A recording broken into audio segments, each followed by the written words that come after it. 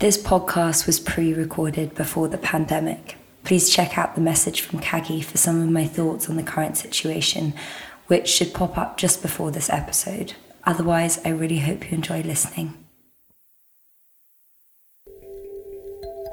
Hello everyone and welcome to Saturn Returns with me, Kagi Dunlop.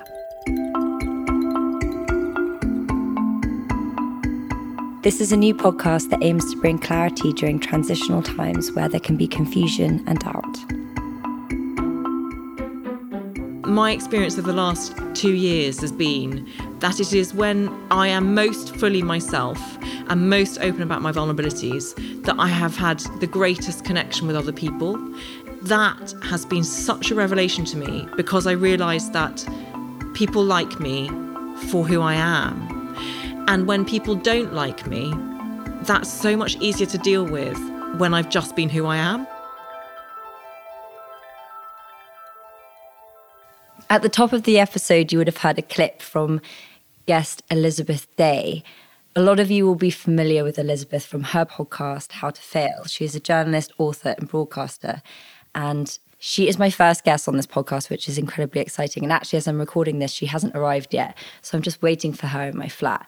But before she arrives, I want to explain to you a little bit more about this project of mine and why I'm doing it. So I'm going to make a cup of tea. So come with me, come along into my kitchen, and I'll tell you a little bit about it. So I guess most of you would be familiar with me from appearing on reality show Made in Chelsea, which is something I still find very odd to talk about because it was quite a small chapter in my life, yet it has remained the thing that I'm most known for. And I guess in so many ways, that version of me represented the person that I sort of aspired to be when I was, I guess, a teenager.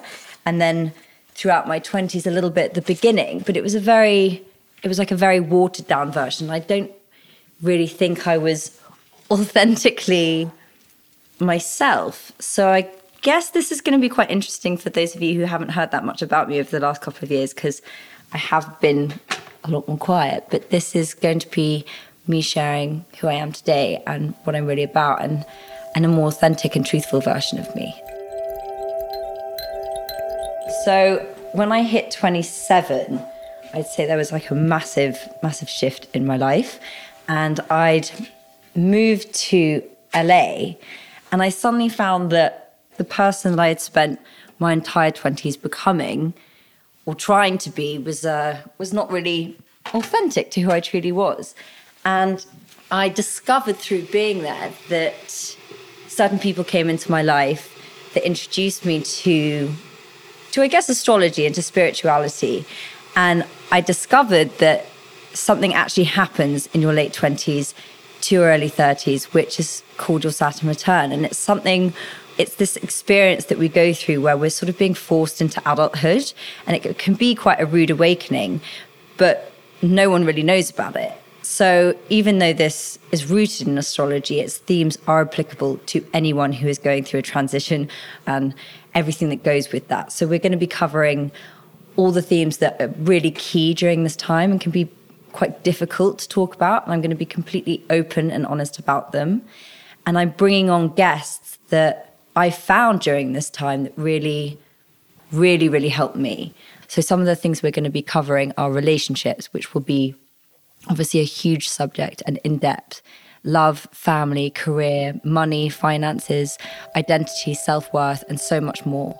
So I really hope you're going to take something away from this and share it with your friends and anyone you think might benefit from this podcast. In a few minutes, my guest Elizabeth Day will be here. But first, I just wanted to explain a bit more about the astrological concept behind this podcast. I'm very aware that some of you might never have heard of the term Saturn returns before, and I wouldn't consider myself an expert by any means, so I've invited my friend and astrologer, Flo Devereux, to be our astrological guide for this series. Each episode, she's going to be dropping in to explain a little bit more about what's going on a planetary scale during this transitional time. Today, she's going to take us through the basics of what Saturn return actually is and how it affects you in your life. So you've got your birth chart, which, you know, it's a frozen snapshot of the position of the planets when you were born. That's just a snapshot of time. And what really happens is that Saturn carries on moving and all the other planets carry on moving on their different cycles, on their different flight paths. And Saturn is the last planet that we can see with the naked eye. So until telescopes were invented, we thought that Saturn was the final planet in our system. So Saturn was always this kind of the holder of our system because it was the slowest, because it's the furthest away from the Earth. It takes the longest to move around and do one complete cycle. So it takes 29.4 years. It does depend on the chart, but roughly 29 years to go from the position of where it was when you were born and travel all the way around the zodiacal belt Back there. and come back to that same position. So with the return, what happens is it comes back around and you get this really big Saturnian moment where it is Saturn's kind of explored all the different points of the chart and said, and it's got back to the position of its where it was when you were born, and it's this moment of being like, okay, this is what I'm going to commit to as an adult. It's a moment of reflecting, like, what did I grow in a way that has brought flourishing, and what did I not attend to with these kind of Saturnian principles of like patience and rigor and attention and discipline that has failed. What I felt was that my 20s were very much about fitting in and molding myself to different people and versions of myself that I felt gave me a validation and that I probably had created from like even my teenage years. And then suddenly those coping mechanisms and those behaviors that I had become accustomed to, suddenly I was in conflict with myself about operating in that way. And it was like the authenticity in me and the deep knowing of how I should be living my life was coming up, and it was getting more and more painful, actually, the more I was denying that and fighting with it. And then it caused me to there's a sort of, I think, a death of self in a way that happens because you do have to shed certain parts of yourself and make space for what is going to come in. Yeah, there's a tarot card, which is the Grim Reaper, which has someone cutting crops away and like the dead crops, but then all these flowers growing out of it. So yeah, you need to cut away what is holding you back and what hasn't grown well, and it is a really sad process. It is, and also I think in society and everything that we can be so attached to the narrative that we play in something of relationships, of job, and this is why I'm interested about this sort of stuff and how you can implement it into your life, because if you are in a job that you don't like but you've been there for ages and there's sort of a bit more of a certainty in it and therefore you stay, or a relationship that's toxic, but you've been in it for a long time and you have a knowing that it's not right, but you just don't have the courage to leave. I feel like this is the time when you have to make those tough decisions. Totally. Because, I mean, I don't think it's as black and white. It's like if you don't, then you're stuck in it for another 30 years. But it does bring an opportunity with it, doesn't it? That you like have to have the courage to let go of that which is no longer serving you. Totally. And step up to like the version of yourself you want to be. Yep, 100%. We'll be hearing from Flo again in future episodes, and you can find out more about her on Instagram at Astrology for the Curious or from her website, astrologyforthecurious.com.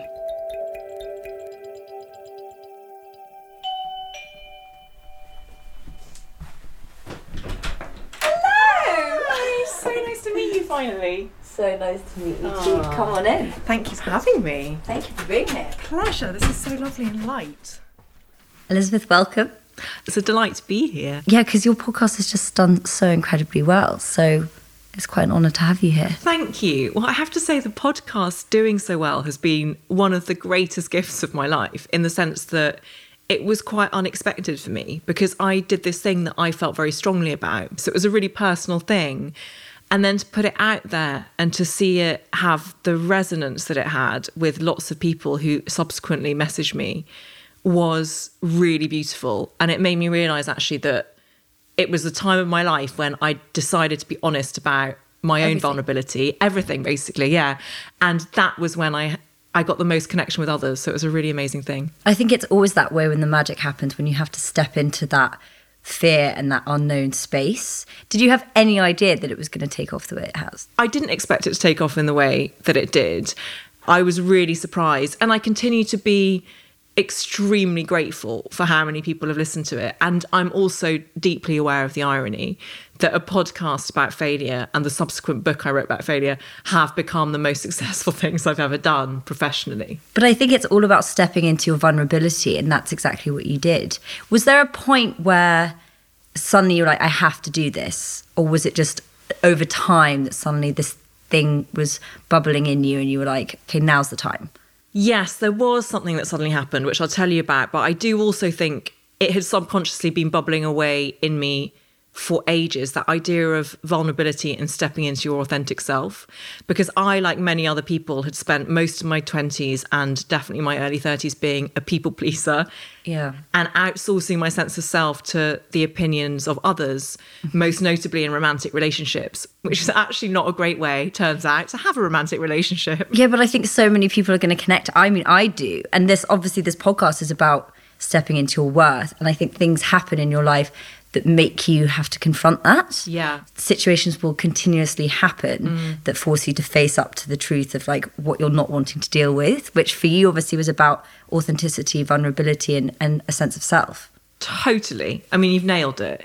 It was that thing of feeling good enough with my flaws and therefore being able to be open about them. And I think you're completely right that the universe keeps sending you the lesson until you learn it. And It's brutal. It is brutal. And I often say, people will sometimes ask me, do you regret something? And I don't have any regrets. Sometimes I wish I'd learnt the lesson more quickly. And to answer your initial question, there was something specific that happened that led to my doing the podcast. And it was related to that groundswell where I ended up getting married and it turned out to be to the wrong person. And so then I got divorced. And in the aftermath of that divorce, I really thought, I've hit rock bottom now. I'm really reassessing who I am, my people-pleasing tendencies, and I'm really looking at myself as things actually are. And the next relationship I get into will be as a result of different choices.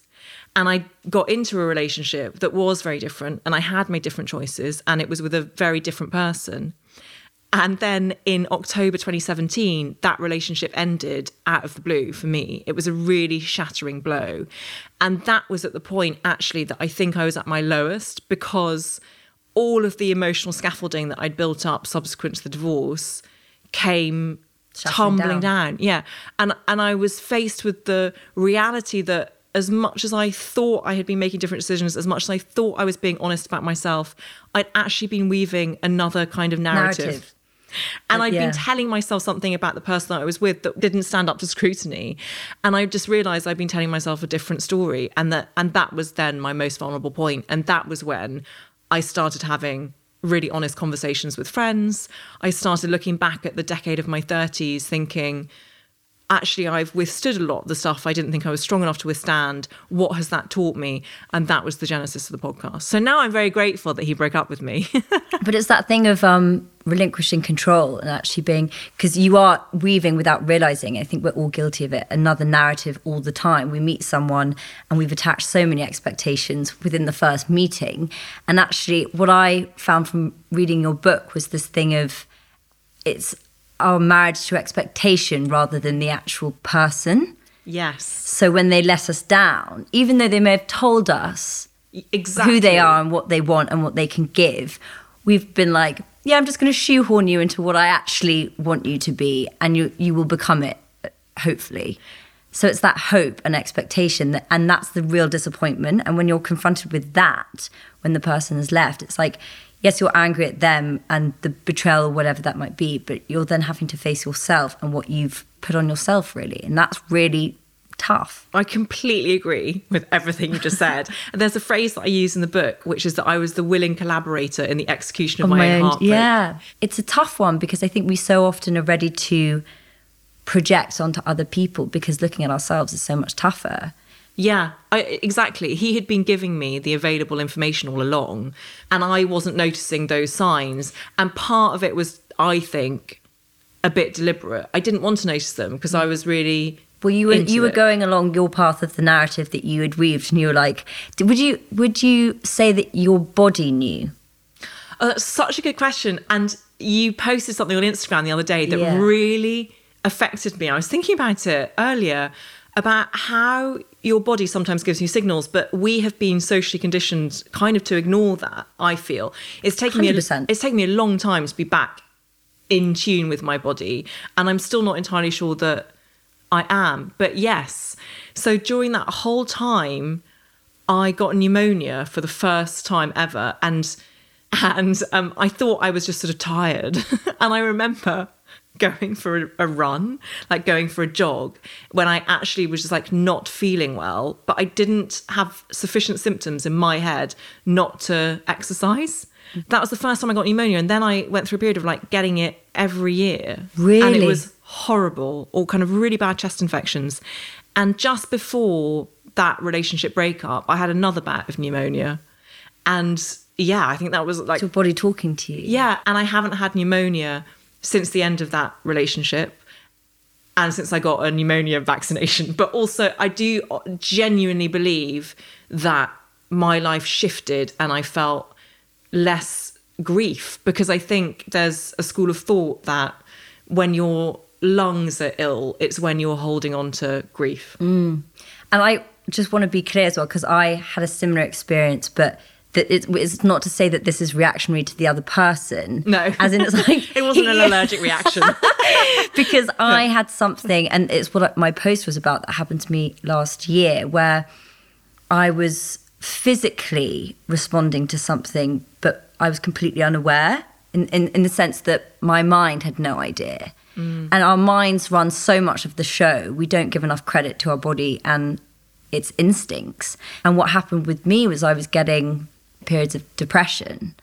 And it's very personal for me to talk about this because it's also quite raw. But Yeah. I described it to my partner at the time of, I feel like my heart's being broken and I don't know why. And now looking back, it was being broken. On some physical level, I knew. And it sort of put me on this path of trying to really become one with my body and trust it, because I think as women we're taught and conditioned not to. So it's interesting because in your book you talk a lot about instincts and gut and how it took you a while to suddenly get to that point. Yeah, I think I have always had very strong gut and instinctive feelings, but I haven't historically listened to them because I've fallen into the trap of believing that things need to be logical. And actually, I think logic is a massive conspiracy theory in that obviously it exists. And, you know, if you stick your hand in the fire, then you'll burn it. But not everything in this universe is guided by logic. It can't be, not by human logic anyway. We are imperfect beings. We can't possibly hope to have the sophisticated enough level of intelligence to understand everything. And now I have to remind myself when I have a strong instinctive feeling that it is okay to listen to it and to act on it without there being a logical reason behind it. And one of the things that I like to say, if I'm in a sad space or I want to express to my partner something that I feel, I will sometimes say, you know, my feeling is a fact. So I can put together a logical case and defend my opinion on something, but ultimately how I feel is this, and that is a factual expression of that's what really I'm powerful. going through. Yeah. Because do you think also that women, we've sort of been conditioned to push that down? Because also something you talk about a lot is anger in women and things like that, and how it's not really been acceptable. And I think we've always tried to fit in, so we haven't perhaps honoured our female intuition. Definitely. There's a whole chapter in the book about how to feel anger, which I never intended to write because I didn't Really? think I was angry. And then I suddenly started writing this thing and I was filled with a kind of righteous and focused fury that made that chapter actually the easiest one to write in a way, because there was so much I wanted to say. And I realised that for a lot of my life, I had felt sad, but I'd been using sadness to mask my anger because anger felt very confronting to me and very uncomfortable and bad. So yes, I think that women historically, when they've been angry, they've either been dismissed as shrewish and shrill and slightly stupid, hysterical, so out of their minds, or dangerous. So obviously that it takes a conscious effort, I think, for certain women to be in touch with what they've been culturally conditioned to ignore for so long. Well, women get sort of labelled psycho when they demonstrate 100%. those sort of emotions, and also because of hormones and cycles, that's still something that's a lot of shame is wrapped around, whereas actually I'm trying to practice honouring that a lot more. I actually just got a calendar that you're supposed to like mark your cycles so you can actually start working with it, because if you're not paying attention to it and you're told that it's something that's shameful, of course it's going to feel like irrational all over the place. But if you actually start working with it, I think it's incredibly insightful, and there's so much that you can take from it. And similarly, I only recently started doing that. Why have I only recently thought, isn't it a good idea to like put into a diary or an iCal a menstrual cycle diary? When I'm bleeding heavily for 4 days a month, when I know that in the days before that I will feel so sad, I'll forget that I'm getting my period and I'll think I'm depressed. I do the same thing. And then every time it comes, you're like, huh. But before you're like, it can't be why. Yes. That can't be why. It's madness. And I have a very good friend of mine who is an acupuncturist, and that's how I met him. Is this the person that you went to see for your fertility? Yes, I started seeing him when I was trying and failing to conceive in my early to mid-30s. But one of the things that he says is, you are bleeding heavily during your period, so cut yourself some slack. Like, go and lie under a duvet rather than thinking you've got to do a spin class. We're conditioned to sort of completely deny it, not even acknowledge that it's happening. Yeah. And heaven forbid, show any emotion that might be connected to it. You're right. And so many female experiences are marginalised like that. And it makes me increasingly angry.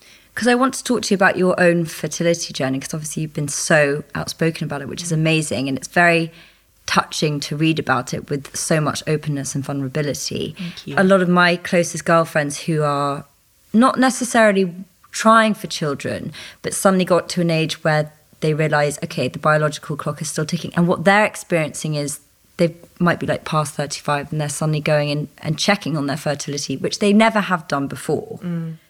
But the difficult thing about it, which I found really upsetting to hear, is how much shame there is around it, because we're sold this story as we're growing up about the knight in shining armour, we're going to be saved, we're going to have this fairy tale wedding. And, when we're young and at school, about you look at a penis and you're pregnant, basically. Yeah. All my lessons were about like putting condoms on and not getting pregnant. You made this amazing descriptive thing of going through a field of like touching and then just, oh, I'm pregnant. Yeah. Whereas the reality is somewhat very different and also a very difficult journey. But when you're sold that story and then your reality is so different from that, it can feel shameful and isolating.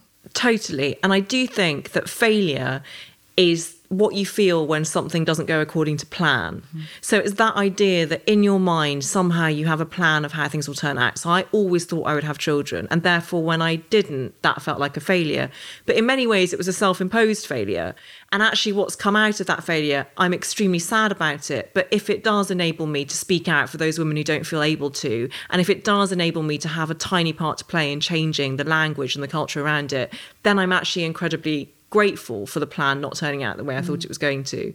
But I also think, by the way, that it's fine to feel ambivalent about children, which I think I did for a really long time. I wasn't sure one way or the other. Because if I'm completely honest, at the moment, I don't know whether it's something that's in... I don't have this maternal thing when I see a baby and my ovaries start like... it's I don't either. I always had it with like cats. I do love cats. Yeah. But all my friends speak very differently about it. And I've always sort of felt a bit of an anomaly in that sense. And it does, on some level, make you feel like, oh, am I not less a woman, but am I missing something? Whereas actually from spending a lot of time on my own and like traveling bits on my own, I realised how much that's to do with society telling you to do something a certain way at a certain time. Yeah. And if you're constantly in that environment, you don't give yourself space to think, well, perhaps I could do things differently. Exactly. And also we are lucky that we live in a time where there are loads of options. So say you get to 45 and you think, oh, I really wish I'd had a child, there are options available. You could adopt, you could potentially get an egg donor. There are things out there now that it's an exciting time in that respect, but I also think it's a time that offers a lot of false promises because none of it is utterly certain. It's guaranteed. But that's okay too, because life is a kind of journey of uncertainty, and that's where a lot of the good stuff lies, is sort of working out how you feel. I understand from parents that you feel very differently about your own baby. And so you also spoke about freezing your eggs, because that was something that was part of your journey as well as the IVF. Yes. And a lot of my friends now are going through that experience. But what are your thoughts on that? Because obviously it's very expensive and it's not got any guarantee. In fact, its percentage is like, what, 15%? Oh, much less. Much less. Well, for a woman my age and my advanced age of 852, I have really mixed feelings about egg freezing. It's a big risk, and you're right when you say it's very expensive. And so for me, it was more about the fact that I wanted to have done it. I didn't want to have this big question mark over whether I should have done it when I got to my 40s.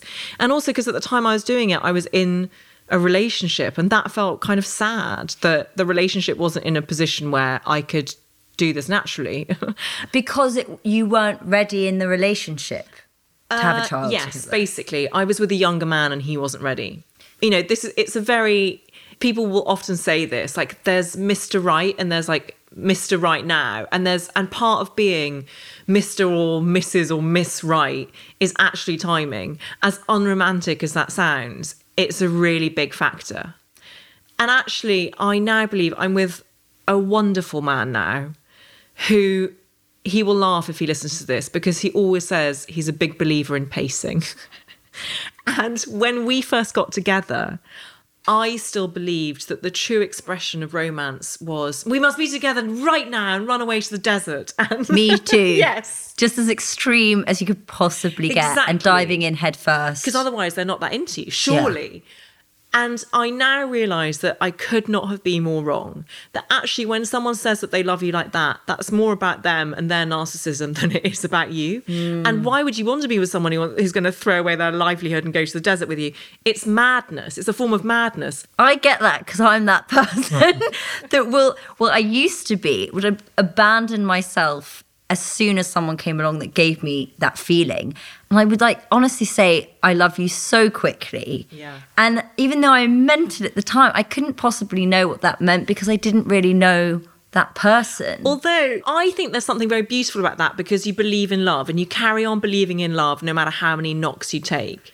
True, but I think, and it's something you talked about in your book, that how we look for a partner that's going to rescue us. Yeah. And I think with me, it stemmed from a lack of feeling complete within myself. Whereas now I'm really practicing that my romantic relationship is obviously a huge part of my life, but it's not the be all and end all. Yeah. And I don't need to abandon myself when I meet someone that I like.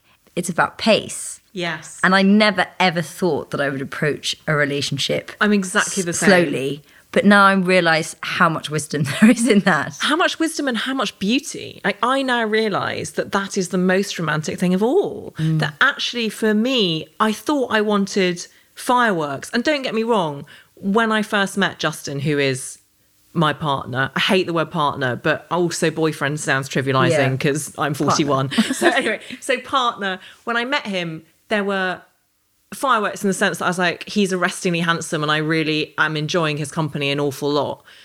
But it wasn't, let's abandon everything and go to the desert. It was, we were both considered about it because we had both been through divorces. We were both a bit older. We were both so much clearer about what we wanted and who we were. And honouring your needs. Exactly. And he just taught me the beauty of pacing, as much as that phrase frustrates me. Did you try and dive in? Yes. Yes, Kaggy. So and you're he was talking having about none of it. Oh, I was very disciplined with it. No. I tried and he made me resist. It was a real struggle. And I have to give almost all of the credit to Justin, actually, because he made me work out what I wanted rather than being overwhelmed by what the other person desired. And it just makes for a much better relationship. My approach to relationships and everything had always been to mould myself to the person that I met.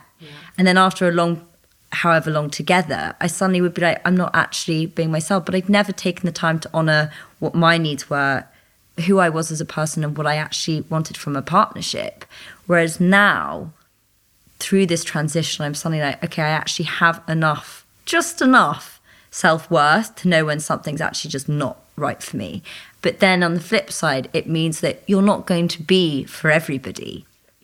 And as a people pleaser, that's a bit of a strange one to digest, because I've always wanted everybody to like me and everybody to love me if I feel like I want them to. I had struggled with exactly what you've identified. That sense that you can try your best and be yourself, and still someone won't want to go on a second date with you. And that's okay. And it's okay, but it feels crushing. But my experience of the last 2 years has been that it is when I am most fully myself and most open about my vulnerabilities that I have had the greatest connection with other people. And that has been such a revelation to me, because I realised that people like me for who I am. And when people don't like me, that's so much easier to deal with when I've just been who I am. Rather than being someone else for someone else and then feeling abandoned at the end of that journey. Exactly. Because I always look at it like we're all on our own unique paths, but I often would meet someone and go off on theirs. And then when that didn't work out, you feel this sort of resentment and betrayal. Whereas if you just stay on yours, of course it stings when a relationship doesn't pan out the way you hoped it would, but it doesn't have the same feeling of like, I don't know who I am anymore. Exactly. And you also don't feel like, oh, I'm really cheapened myself for that person. Like, I really betrayed who I actually am for that person. You won't have that, which is a whole other layer of horrible heartbreak that you don't have to deal with when you're being as fully yourself as you can be. And talking about the sort of failing, I guess, because the 20s for me were a decade of like lots of different failures. And we just touched on it within the dating sphere, but just to apply to life, failing and getting things wrong or being in the wrong relationship or whatever, it's just a way of your internal compass navigating you towards what is right for you. And I think that's how we need to approach it, because for so long I was in a state of like paralysis analysis of like, I don't want to feel pain, I don't want to fail, and therefore I'm not going to move. And that is like remaining stagnant and not moving is the worst thing of all. And I think what you've managed to create is this way of people being a bit more fluid about it and moving through these transitional times with a bit more ease, because it doesn't mean you're hopeless as a person if you get things wrong. Exactly. Just because you fail does not make you a failure. And I think the whole notion of Saturn's return is absolutely one of transition. And actually, if you're not transitioning, you're not growing. And you can choose to regard failure as a lesson of some description. And the lesson might not immediately be obvious, and it might take you a while to process whatever sadness or pain you feel post that failure. But my personal belief is that the lesson always reveals itself. 100%. And that is a choice. Like, I realise it doesn't work for everyone, and that a lot of people might think, well, how dare you tell me how to fail? I just want to wallow in like how miserable I am with the difficulties going on in my life. And I understand that pain, I do. And if that's how you want to live your life, that's completely fine. It's just that for me, this is the way that I found that works better. And we are obviously two immensely privileged white women. So I'm aware that when we're talking about this, we can't possibly cover the range and the gamut of human experience. We don't know what it's like to be a marginalised person, a person of colour, someone who's homeless, someone who's living with a chronic illness. There are so many different gradations of suffering and pain and failure. And some of them will feel completely unfair and unjust and uncopable with. There are some things that as humans we won't be able to explain, and it will feel like we can't possibly learn from them because they're just so tragic. So I acknowledge that I speak from a position of privilege is really what I wanted to say there. But with the failures that I can choose to learn from, I choose to do that. Would you say there was a point during your late 20s to early 30s that did you notice a massive shift in your life, or do you think that it's sort of that you were denying it? I think I was denying it, and yet there was a massive shift happening underneath the surface. So I realised that when I was 27 was when I first went into therapy. And I suppose it would be mild depression, and it felt as if there was no reason for it. I had a job that I'd always wanted. I was working on a Sunday newspaper, but it wasn't quite the job that I wanted. I wasn't getting enough of an opportunity to write. I hadn't started writing my books then, which is actually one of the greatest joys of my life. I was in a relationship that it turned out wasn't going anywhere. But I was still in it because I loved his family so much. And I liked him tremendously. I feel bad saying that. But it wasn't going to have a future. So it felt like a real period of transition. And therapy was immensely helpful because it made me realise that. And I did get a different job. And when I was 29, I started writing my first novel. And that was extremely helpful to me in terms of working out where my fulfillment lay. And then I met the man who would later become my husband. So they were very busy years, but they felt extremely uncertain and quite knotty. And I wasn't really sure where I was headed. And that, in shorthand, is, I think, some of the cause of the then implosion that I had when I was 34, 35, which was when I was trying to get pregnant and failing. And then subsequently, my marriage broke down. I needed something in a way outside of myself to happen to make me realise how unhappy I was. And it did feel like hitting a wall. And I was suddenly like, oh, I can't go on doing this. And it was slow motion. I think, again, there's this sense that when you're in crisis, it happens incredibly suddenly and it's very dramatic and it's very obvious. And it wasn't for me. I felt very numb for a really long time.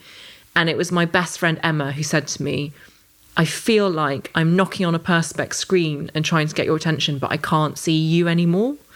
And that was the moment that I knew something had to change.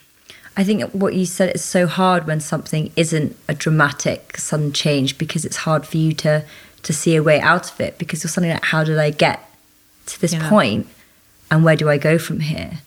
Definitely. And also for me, there was an enormous amount of shame wrapped up in saying that my marriage wasn't working. I felt so foolish and so guilty and as if I were letting everyone down. So I really struggled with that. That took a long time. Well, this is something that I heard on, it was Brene Brown, who talks about who is your everybody. Something that I'm trying to practice at the moment is making that a smaller number and having people that you really value and respect. And when you make any decision, it's about, what do these people think? You don't have to know them. It's just like having a smaller select group, because you actually realise that when you're saying, I was scared of letting everybody down, it's this idea that we're kind of going up a mountain we don't want to on our own with everybody behind us. And you look back and it's like, it's just you behind you shouting at you. Do you know what I mean? Yeah, it's not I actually do. like everybody's too busy going up their own mountain most of the time, but it has this feeling and this weight around it. And you end up going down a tunnel that you don't want to. I hadn't heard that before, and it makes such sense to me. And the other thing that I do is that, again, I try and tune into my gut feeling. And that, honestly, is one of my guiding principles. Pay attention to how your body feels when someone walks into the room and you meet them for the first time, because often your body is telling you not to trust this person, or that it's making you feel a certain way, it's bringing up stuff for yourself. And actually it's helpful to kind of monitor and analyse that. Not actually just about the other person, it's more about what it brings up for you. Like, why is this person bringing up this emotional baggage that makes me feel this way? If you start by observing, that is the root of true enlightenment. I mean, that is the foundation of Buddhist philosophy and meditation, is that you are not your thoughts, that you exist separately from your anxious brain. And so if you can try and observe first before attaching any feeling, any negative or positive emotion to it, that's very helpful. I mean, and that is very hard. Very hard. So what would your advice be to your younger self going through the transition of Saturn return? My advice would be to have faith in the process, and also to spend more time really working out what it is I actually want. And that doing that is not, as I feared, selfish or self-indulgent. It's actually the opposite, because it enables you to be a fuller, richer, more authentic person to everyone else. And therefore you won't get into the wrong relationships. You won't trap yourself in toxic friendships or toxic employment patterns, because you will have spent time actually listening to what it is you need and who you are as a person. So, and boundaries. Oh my God. Get better at boundaries. Because again, I think I thought that was often selfish, and now I'm realising that... But we're never taught to exercise them. We're never taught to exercise them. And I listened to Brené Brown, just to mention her the second time on this podcast, being interviewed by Russell Brand. And she had spent years researching the habits of highly compassionate people. I mean, these are people like monks who live in the Himalayas, highly compassionate. That was their entire life. And she discovered that the one thing that connected all of these disparate groups of people was a very strong sense of boundaries, because it enabled them to conserve their energy for the things that really counted, because they weren't frittering it away with other stuff and wanting everyone to like them. And that for me was a real revelation. I was like, oh, I can be compassionate and have very strong boundaries. And actually the two go hand in hand, really. And it stems from having your sense of self developed enough that you know what you want and who you are. And you can be like, I love you, I see you, but this doesn't work with me. Exactly. And you can grow. You can grow, and a friend or a lover can be in your life for a certain period of time, and you can teach each other the lesson that you both needed to learn, and then you can move on, and that is not a failure. That relationship was not a failure. It has taught you what you needed to know. 100%. Well, thank you so much. I think that's a perfect thing to wrap up on. And this has been such a great conversation. I'm so happy that you're here today. I've loved it so much. Thank you so much for having me. Thank you, Elizabeth. So Elizabeth has just left my flat, and I think from the second she arrived, I definitely felt this familiarity with her, like I'd known her my whole life, which some people, I don't know, sometimes you just have that connection with someone. But she's definitely got a very warm, open personality. And there is also this vulnerability that comes across with her, but the strength with it too. And I think that came across in our conversation, that it's a really beautiful combination. I think that's why so many people connect to her. I think the way that she speaks so openly about her struggles allows other women to be more open about theirs. And I think that's a really powerful thing to be doing today. I think a lot of the stuff she talked about that is, you know, we experienced during this transition, it felt like she got a calling to do it and she started practicing some of it, but then there was also this resistance in her, and that manifested itself in her being in this marriage and denying these aspects of herself for a while, which I found really fascinating. And I think how hard it must have been for her to make those decisions at that point. And it seems that she's got to a stage now where she's really embodying self-worth and knows who she is and has made it into this fantastic career. So we're all very thankful that it took her along the journey that it did. But it was interesting to hear how, you know, if she was looking back, she would be more considered and take that time. So I think that's something that we can all reflect on, is it's not a selfish act to be listening to yourself and taking things slowly and really listening to what your needs are and exercising your boundaries. It actually makes you a better person in friendships and relationships. So I hope you enjoyed listening to that episode. And if you want to know more about Elizabeth, you can find her on Eliza B. Day on Instagram and listen to her podcast, How to Fail, or read her book, How to Fail. And you can find me on Instagram at Kaggy's World. Saturn Returns is a Feast Collective production. The producer is Hannah Varrell and executive producer is Kate Taylor. I really hope you enjoyed listening to this podcast. My aim with it is to really help unify us during a time that can feel quite isolating and lonely. So if you did enjoy it, I'd love it if you could tell someone about it who you think it might help. So until next time, thank you so much for listening, and remember, you are not alone. Goodbye.